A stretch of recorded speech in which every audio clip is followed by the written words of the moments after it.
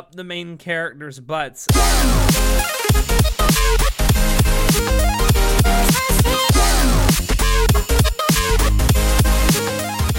Hello everyone and welcome to an Anime Club After Dark special. I'm your host Alex, and joining me tonight I just have our Chivalry of Shota's Shotaro. I hate all men. Okay. And tonight, as I said, we're doing a special episode because this is the very first episode of an episode-by-episode review both myself and Sho will be doing for the spring 2019 anime called Seta Zen Mai. So without any further ado, we're just going to get right into it. So if you watched or listened to our spring 2019 season preview that we did a few months ago, you'll know that both myself and Sho poo-pooed the very idea of the show outright. I think we're sort of eating our words now. Well, the synopsis was so out there, and usually animes with really weird synopses tend to have very low production and tend to be really poorly put together and just a hot mess. And yeah. I mean, like, who would green light this with this amount of production and talent that we see it has now with a synopsis like that? Like, who goes into a production meeting and be like, we're gonna get 3 high school boys, we're gonna probe their anuses, we're gonna get some Kappa bodysuits, and this is going to be the best animation of the season. And that, like, who would do that? It doesn't make any sense. No, it doesn't. And that was the whole thing. When we originally did our season preview, we basically just judged this on the synopsis because I believe at the time we recorded the season preview, there wasn't a PV that had been released yet. No, I don't think so. That's all we had. We had the one piece of key art that had been released, and then which had like the character designs and stuff on it, and then we had the synopsis, and the synopsis really was out there and crazy, and I highly encourage you to go read it on Mal because that's the synopsis we read from. I think it has since changed though. I think they've added a couple of paragraphs to it to make it not so mysterious, but anyway, so Seta Zen Mai. First off, this is an anime original being done by Studio Mappa, who is responsible for shows like Zombieland Saga and Yuri on Ice, and the currently airing, at least as of the time of this recording, Dororo, which is another Mappa show you should definitely check out, and we probably will be doing a spoiler cast on it at some point on the podcast. But it is being directed by Kunihiko Ikuhara, probably most famous for anime like Mawaro Penguindrum. I always fuck up that because I always want to call it Penguindium for some reason. It's just that you really just need to put a space between the penguin and the drum, and then maybe you can pronounce it. Maybe. And Yorikuma Arashi, among other things. And it is also being sort of co-directed by Nobuyuki Takeuchi, who is probably most famous for being the animation director of Bakemonogatari. And that is kind of important because once you start watching this episode, and I think you'll agree with me, Sho, this anime has a lot of Monogatari-esque aesthetics, especially from Bakemonogatari. Yep. I love how the very first shot of the show is a pedestrian crosswalk signal changing the light from stop to walk. In the first 15 seconds, I saw that crosswalk signal and I was like, am I watching Monogatari or am I watching Seta Zen Mai? I'm not sure. Which is a great link because there's a lot of crosswalk symbology in Bakemonogatari, especially its first few episodes. What is the deeper meaning of this? I'm assuming, well, in Bakemonogatari, the symbology is that it's the main character of Koyomi moving from one part of his life to another. Maybe it's a middle finger to isekai stories and maybe the trope of Truck-kun not following the crosswalk signal and knocking people down. Monogatari be like, great. You trash isekai, this is how you do a proper anime. I think that's what it means. I think that would be great if the Monogatari series had not been written prior to the isekai explosion. Well, the isekai novels were out, I'm sure. Oh yeah, there were a few, but not like there are today. But it's a great theory. Something else that is very Monogatari-esque for this is the faceless background characters and pedestrians in the show are all like these faceless, white, featureless stick figure kind of characters. It's like the symbol of a person you use on a street sign. Yeah, pretty much. And they have almost no animation. It's like almost like you have like a cardboard cutout that's just being pushed across the screen. Like a pop-up picture book. Yeah, like a pop-up picture book almost, yeah. So in the Monogatari series, what they did was they did have some just faceless, featureless background characters in some scenes. But for the most part, what Monogatari did was it had giant cityscapes with no people in it, which kind of made it eerie. And in the same way, you can kind of see that with these featureless pedestrians. It's kind of eerie, and they're in this big city, and the main characters are all pretty detailed, and you have all these other faceless people that are literally faceless people walking around. It's like, what the fuck is going on? Yeah, broadly speaking, I wrote down that these directors did Monogatari, Penguin Drum, and Yuri Kuma Arashi because all three of those franchises are like really surreal, and they don't really try to tell a straightforward story. They do a lot of creative flourishes to their storytelling, and you can see that a lot in Sarah Zanmai. Like, maybe the pedestrian is not the pedestrian what Sarah Zanmai does with pedestrians is not exactly the same as Monogatari, but you get the same feel of it being very strange and surreal and not straightforward. So not only do you get the same visual aesthetics, you also get the same kind of storytelling aesthetics. Oh yeah, actually a lot, because like in Bake Monogatari, the show started with like 100 flashbacks, right? Mm-hmm. And then in Sarah Zanmai, it started with like he was like looking into something. He was looking into a floating symbol for A, the letter A, in Japanese. Whatever. Yeah, the symbol. You're right. You're right. It's pronounced ah. You weeb. It was a hiragana. Anyways, for ah. He was looking at the ah symbol and having like some flashes. I don't know, flash forwards, whatever, flashes of things. So flashes of memories, almost, basically. Actually, yeah, I think it was flashes of memories. But I feel like one of those was not from the past. Whatever. Let's say he was maybe he's flashes. Clairvoyant. Sure. Well, it was a dream, so it could have been. He did wake up from the initial scene, but yeah, there's like a direct relation to how Monogatari started and how Sarah Zanmai started. Yes. Yeah. Both also start with a monologue from the main character. True. Because the main character of Sarah Zanmai, whose name is escapes me. Kazuki, thank you. Name escaped me momentarily. He starts out with a monologue about his 3 rules for life. The first is that he has to carry his box around wherever he goes. Honey. Okay. Okay, that was like the first actual line of the story, like after the OP.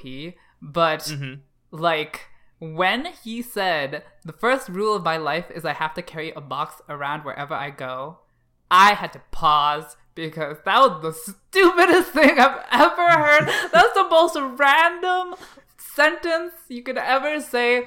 I was like, what the fuck does that mean? Like, how can you carry a box around? I'm just like, what? I mean, the first thing I thought when I read that, number one, I had to do like a double take as well. But number two, I thought, so is this box like a security blanket for you? Are you like Linus from Peanuts? Oh my god. So his second is he has to check idol Azuma Sada's lucky selfie fortunes. Oh wait, I just wanted to like, so the thing, like director Ikuhara, who worked on Penguin Drum and Yurikuma Arashi, the thing is that Penguin Drum and Yurikuma Arashi do a lot of this thing where they have these random elements that really don't make any sense, like carrying around the box is a rule of your life. Except they don't really explain it. And and they keep piling on random elements to the point that you don't really understand what's going on at all. So when I saw this, I was like, oh, great. I'm not going to understand anything. And it's also to the point where you almost feel like it's foreshadowing something to come. The box? Like this, well, no, like these things that are pilot. Well, the box, yes, but also the lucky selfie fortunes, and then the third was that he has to share his lucky selfies with a certain person every day.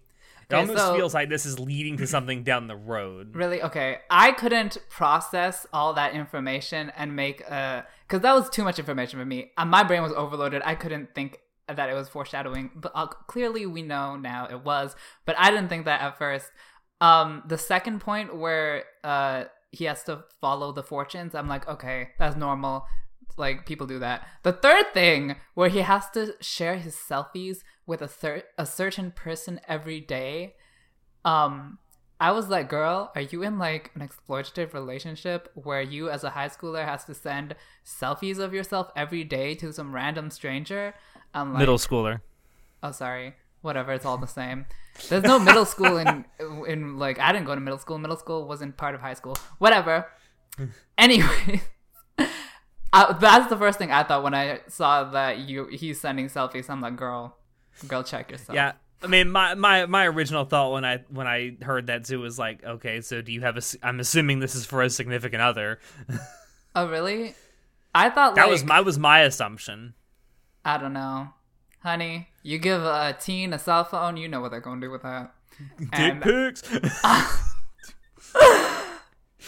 Yeah. So that's how we're introduced to who I'm assuming is going to end up being the main character of this story, Kazuki.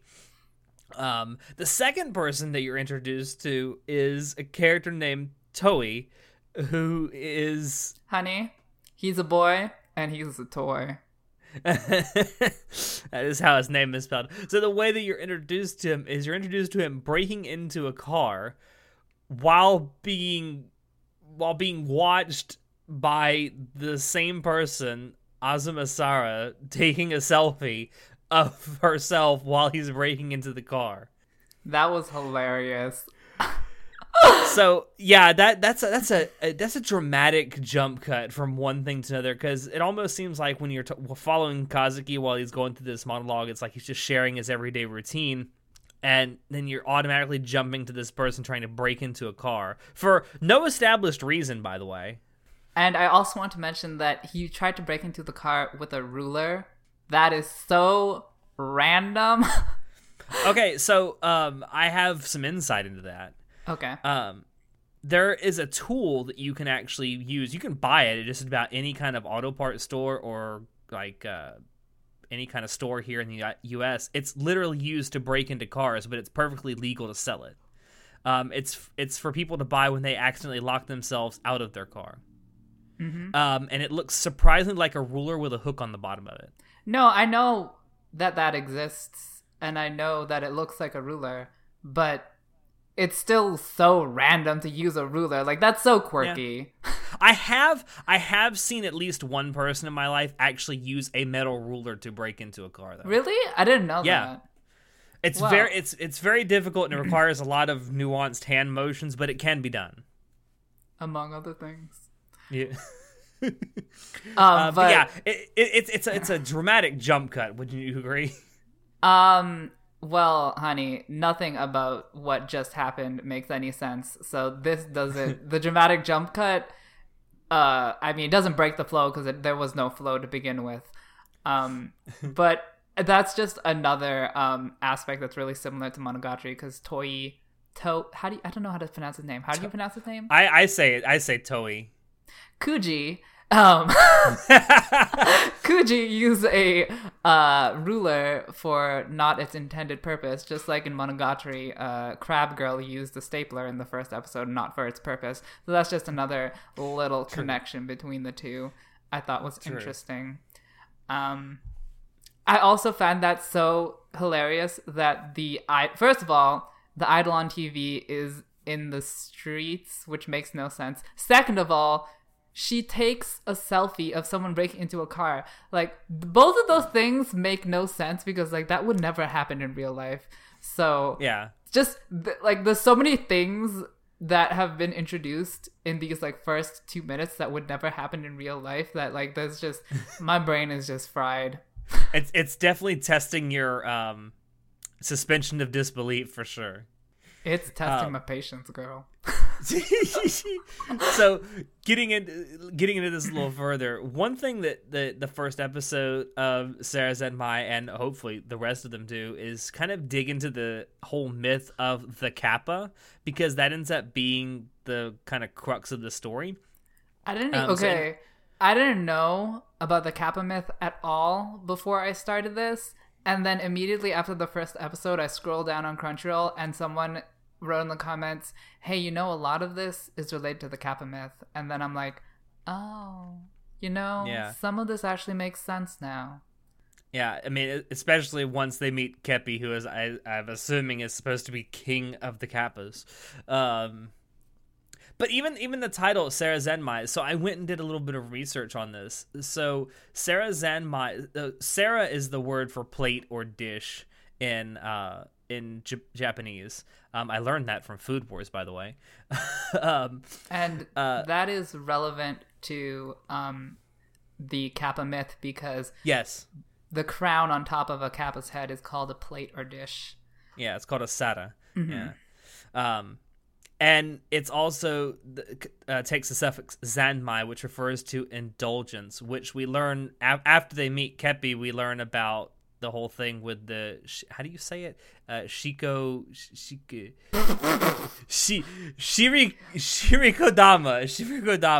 So like the Shirikodama, which for all intents and purposes seems to be very much related to the Christian concept of a soul.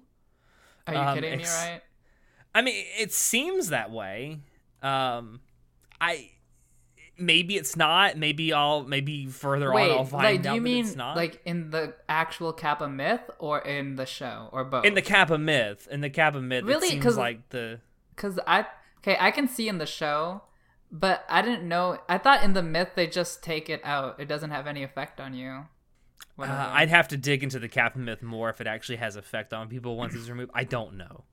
I just assumed that. I don't know for sure. But in the show also, it seems to be sort of analogous to a soul. At least the Christian concept of a soul. I think, except in Christian theology, the soul is supposed to be close to the heart, not inside your ass. Oh my god, my soul is inside my ass, honey. I know where you keep your soul. You could definitely make that comparison. Though I think what the show is going more towards is that the Shirikodama represents your desire. Yeah. Not your life force, I guess. Whatever. Although it is similar. I will give you that. Which, I mean, if you think about the word indulgence, I mean, people indulge in their desires all the time. True. But... I feel like we should go. We need to talk about the transformation sequence, but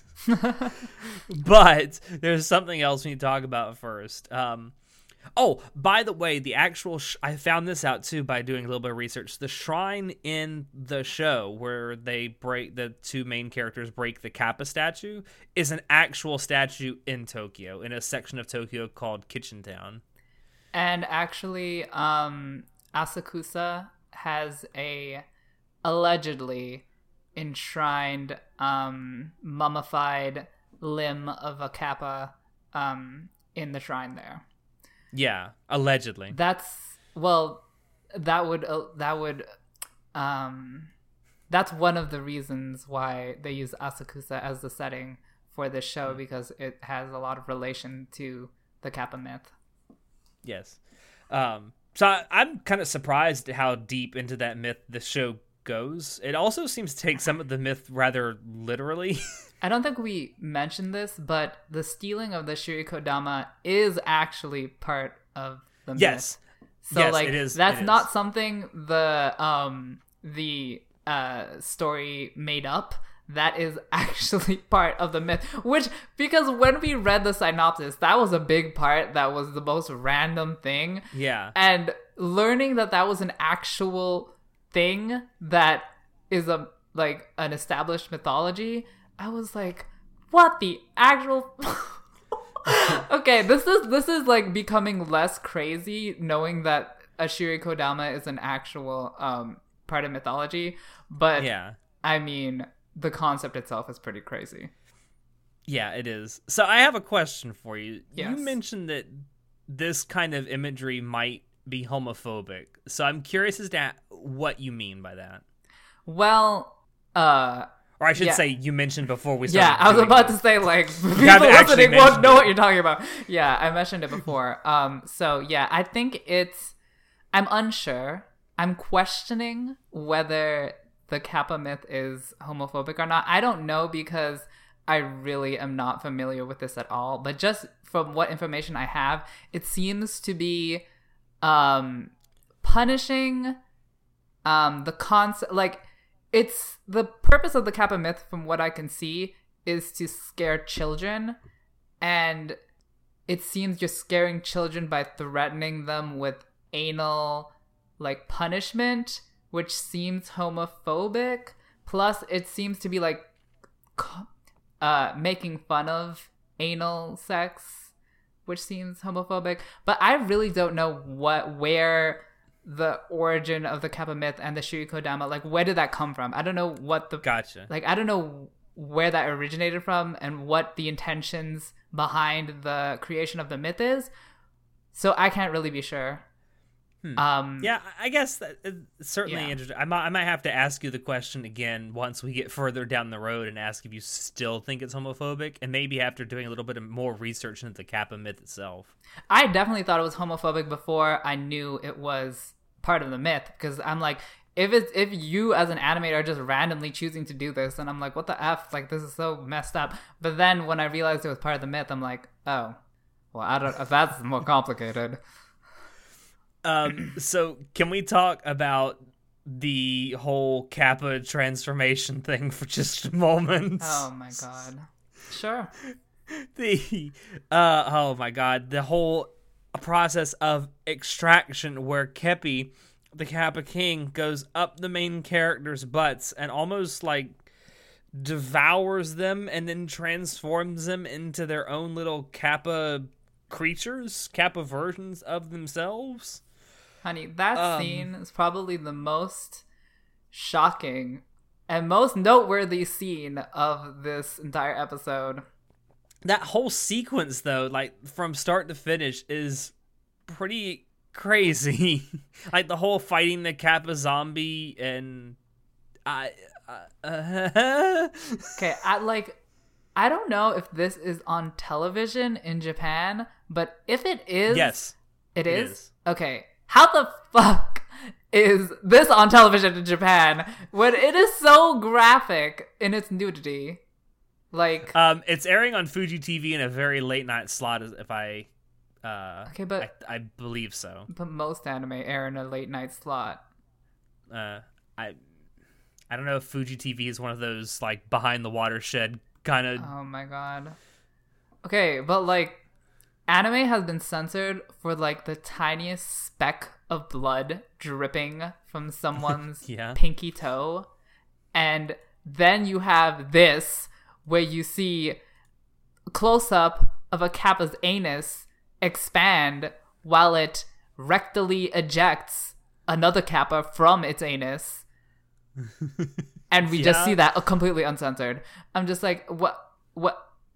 First of all, yeah, that's the first thing, is like, I was extremely surprised because this level of graphic nudity is on a completely different range than what I would see in other anime. So I was surprised. Yeah. I mean, it's not nudity of the level of you're seeing, like, penises full shaft, but it's not that far off either. It's basically like, how graphic can you be without showing a dick? That's basically how pretty graphic it much. is. It's like, that's I feel like that was a sentence that was spoken in the production meeting. And it's almost like they're trying to get as close to showing actual, like, anal sex as possible without showing actual anal sex. Honey, there's definitely been rim jobs. I don't know if you consider that anal sex. Well, Wait. Well, okay, in the Kappa zombie scene, when they turn into Kappas, they literally become anal beads and they go into the zombie's ass. They do. That was a big what the fuck moment too. I will say that also the musical dance sequence and what the fuck. Oh my god. Okay, I found that kind of like quirky and funny. They're just like singing like off tone and just like intentionally off tone and out of sync. Yeah. That was, it's like someone had this idea but they didn't talk about it before, so everyone else just kind of going along with it and making it up as they go along. Yeah. All of the nudity in the show was very disturbing. Surprising. I think that's and disturbing. The point, though. I mean, I get the sense that's supposed to be the point. But why are you trying to disturb me? I don't know. Whatever. But speaking of the whole Kappa zombie sequence, at the end of it, when they get together and they all scream Sarah Zenmai, which is apparently the only way that they can turn back into their like human forms. Part of that involves what's known as a leaking sequence, where I guess essentially they're like the three main characters are like a hive mind, and they can kind of sense their innermost thoughts and desires, and this usually ends up resulting in a character. It seems like it'll end up resulting in a character having a secret of theirs revealed to the others. Yeah, that's an interesting thing because that speaks a lot to what I think is going to be the overall like theme of this, and it's about making connections with people and how far or how much of yourself you want to reveal by making connections with people. Because like say you get a friend, right, and that friend becomes a good friend. Eventually they know more and more about you, and you might tell them stuff that you wouldn't tell random strangers on the street. Same with getting a significant other. If you you get a boyfriend or a girlfriend or what have you, eventually you have to open yourself up, and they'll eventually know some of your secrets that the outside world doesn't know. I guess that's such a like tired theme in anime, though. Like, connecting hurts. Oh maybe, but this is a very interesting way to portray it. This is a very interesting as a understatement. But the whole point of me bringing that up is one of the things that we learn, one of the secrets that we learn is that the idol, quote unquote idol from the beginning, Azuma Sarah, is actually the main character Kazuki cross-dressing. I love how the animation for the cross-dress or whatever, the idol in the initial scene was animated to look like the actual idol, but then in the leaking scene it's animated to look like the main character cross-dressing. I thought that was really good because it really tricked me. And I was impressed. I was actually kind of surprised in a good way for once in this episode. Because I'm like, oh, that's a pretty big secret, like to be just cross-dressing on the streets. Like, just like, you're just randomly cross-dressing and like running around. I'm like, okay, that's a pretty decent secret. I was pretty impressed that it wasn't something stupid. And then it like... You also find out that's what's in the box he carries around. Exactly. It all makes sense now. All the random things make sense. Like, yes. And the jump cut makes sense to the cross-dressing because technically it wasn't a jump cut because it actually did follow what the MC was doing. Yes. Even though we didn't know that. And then we know what's in the box. I feel like we know something. What's in the box? Oh my god. We still don't know what's in the basement, but we know it's in the box. What else? Is there anything else that we figured out from the cross-dressing? I don't think so. But like a lot of things made more sense, and okay, so you know what? I'm not gonna say, but yeah, it was a decent surprise because it made the previous things that were really made no sense. It all made sense very quickly, and that quick realization was really, it was a really great feeling to have that, like, have my brain actually work and like connect things. My brain is like, oh, please don't make me move.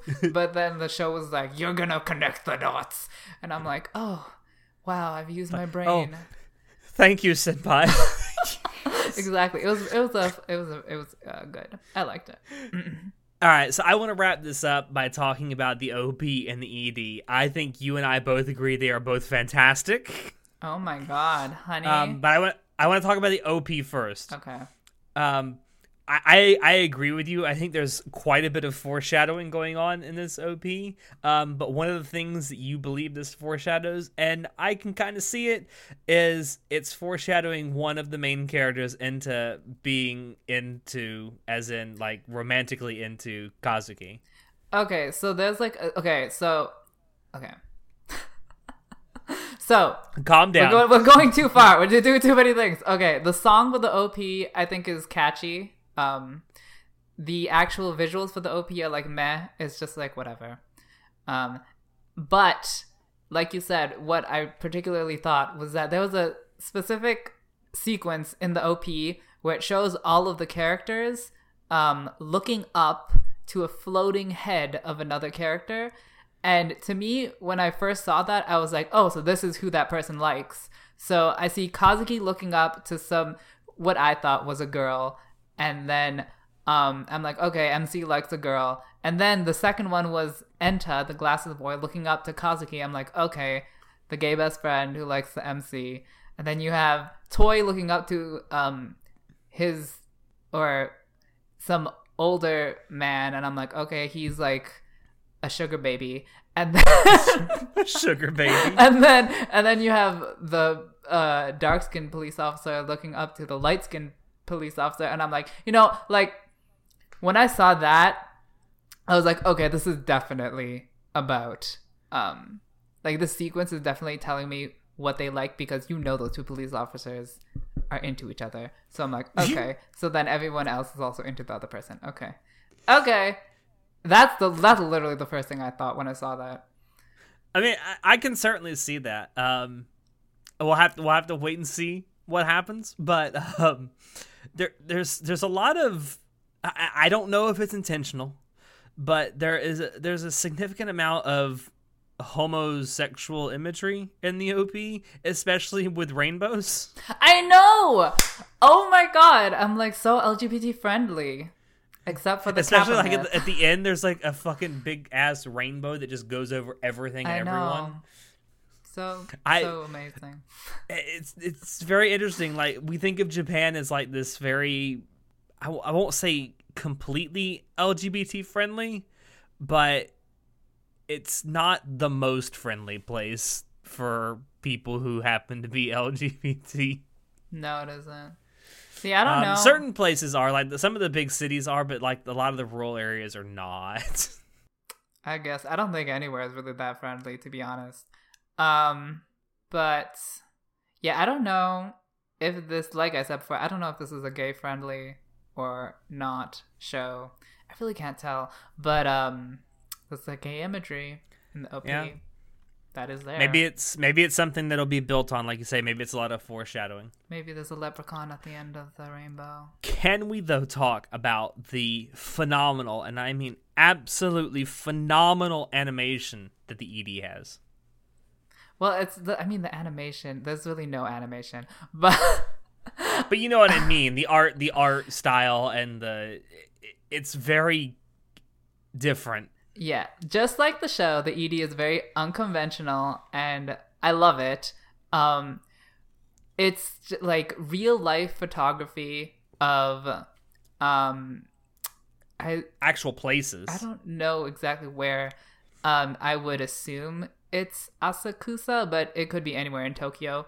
At night, in the rain, with no one there. And I'm like, oh my god, I love that aesthetic of just like urban places that are abandoned. That's just the me thing. I don't know what that actually means or the symbol, but I just love that aesthetic. So I'm like, oh, give me that. And then and the fact that the main characters get superimposed, like they're not like real people dressed up by them. They're actual anime character designs that are just superimposed onto real world imagery. Yeah, and then there's like light show going on. Mm-hmm. And you know what? It might, now that I think about it, the fact that the animated characters are superimposed on real photography, maybe that means like they're out of place or they're isolated. And also like the disco lights that go on, it's really off-putting because like the disco lights make you think you're having a party, but there's no one in the photograph. No one there. Exactly. So it's like it's a party, but no one's home. Oh my god. Anyways, I think those feelings you get like where you want to have a party but there's no one there, and like that kind of has to do with the themes of connecting or whatever. Anyways, yeah. It's a lot of connection symbolism there. I would definitely agree with that for sure. I love it. I love the feeling of loneliness. So, oh god. As you go stand in a corner and cry. So I want to finish this off with, I think our overall impression of this particular episode maybe has raised our opinion of what the series will be going forward. No. My first impression of this episode was that it was disturbing, uncomfortable, too much information, and it had good animation. And really good animation. Really good animation. We didn't talk about it, but like, as disturbing as those sequences were, that they were animated so smoothly, so beautiful, such amazing animation for those scenes. I love the animation, but it's still disturbing. I'm definitely looking forward to seeing what comes next, because I just want to see how well it's animated. If nothing else, I want to see how good the animation is. I have a bad feeling in my soul. In my Shirikodama is getting a bad touch. Oh my. Bad touch. On that note, I'm going to wrap that up here. Thank you all for dropping in to listen to this special presentation of Anime Club After Dark. We hope you enjoyed it, because we always enjoy bringing it to you. You can always check out previous episodes of the podcast on YouTube, SoundCloud, iTunes, and now Spotify. You can keep up what we're doing by following us on Facebook, Discord, Twitch, and you can visit our website, and very, very soon we will have a brand new Twitter page, so you can check us out there. You can email us any kind of ideas or criticisms or comments or concerns on any episode that we do. Links to all these things will be down below in the description. And also, down below, be sure to let us know what you thought of the first episode of Sarah Sanmai. As always, I have been your host, Alex, and I will see you next time. Say goodnight, show. Goodbye, Dishu. Dishu.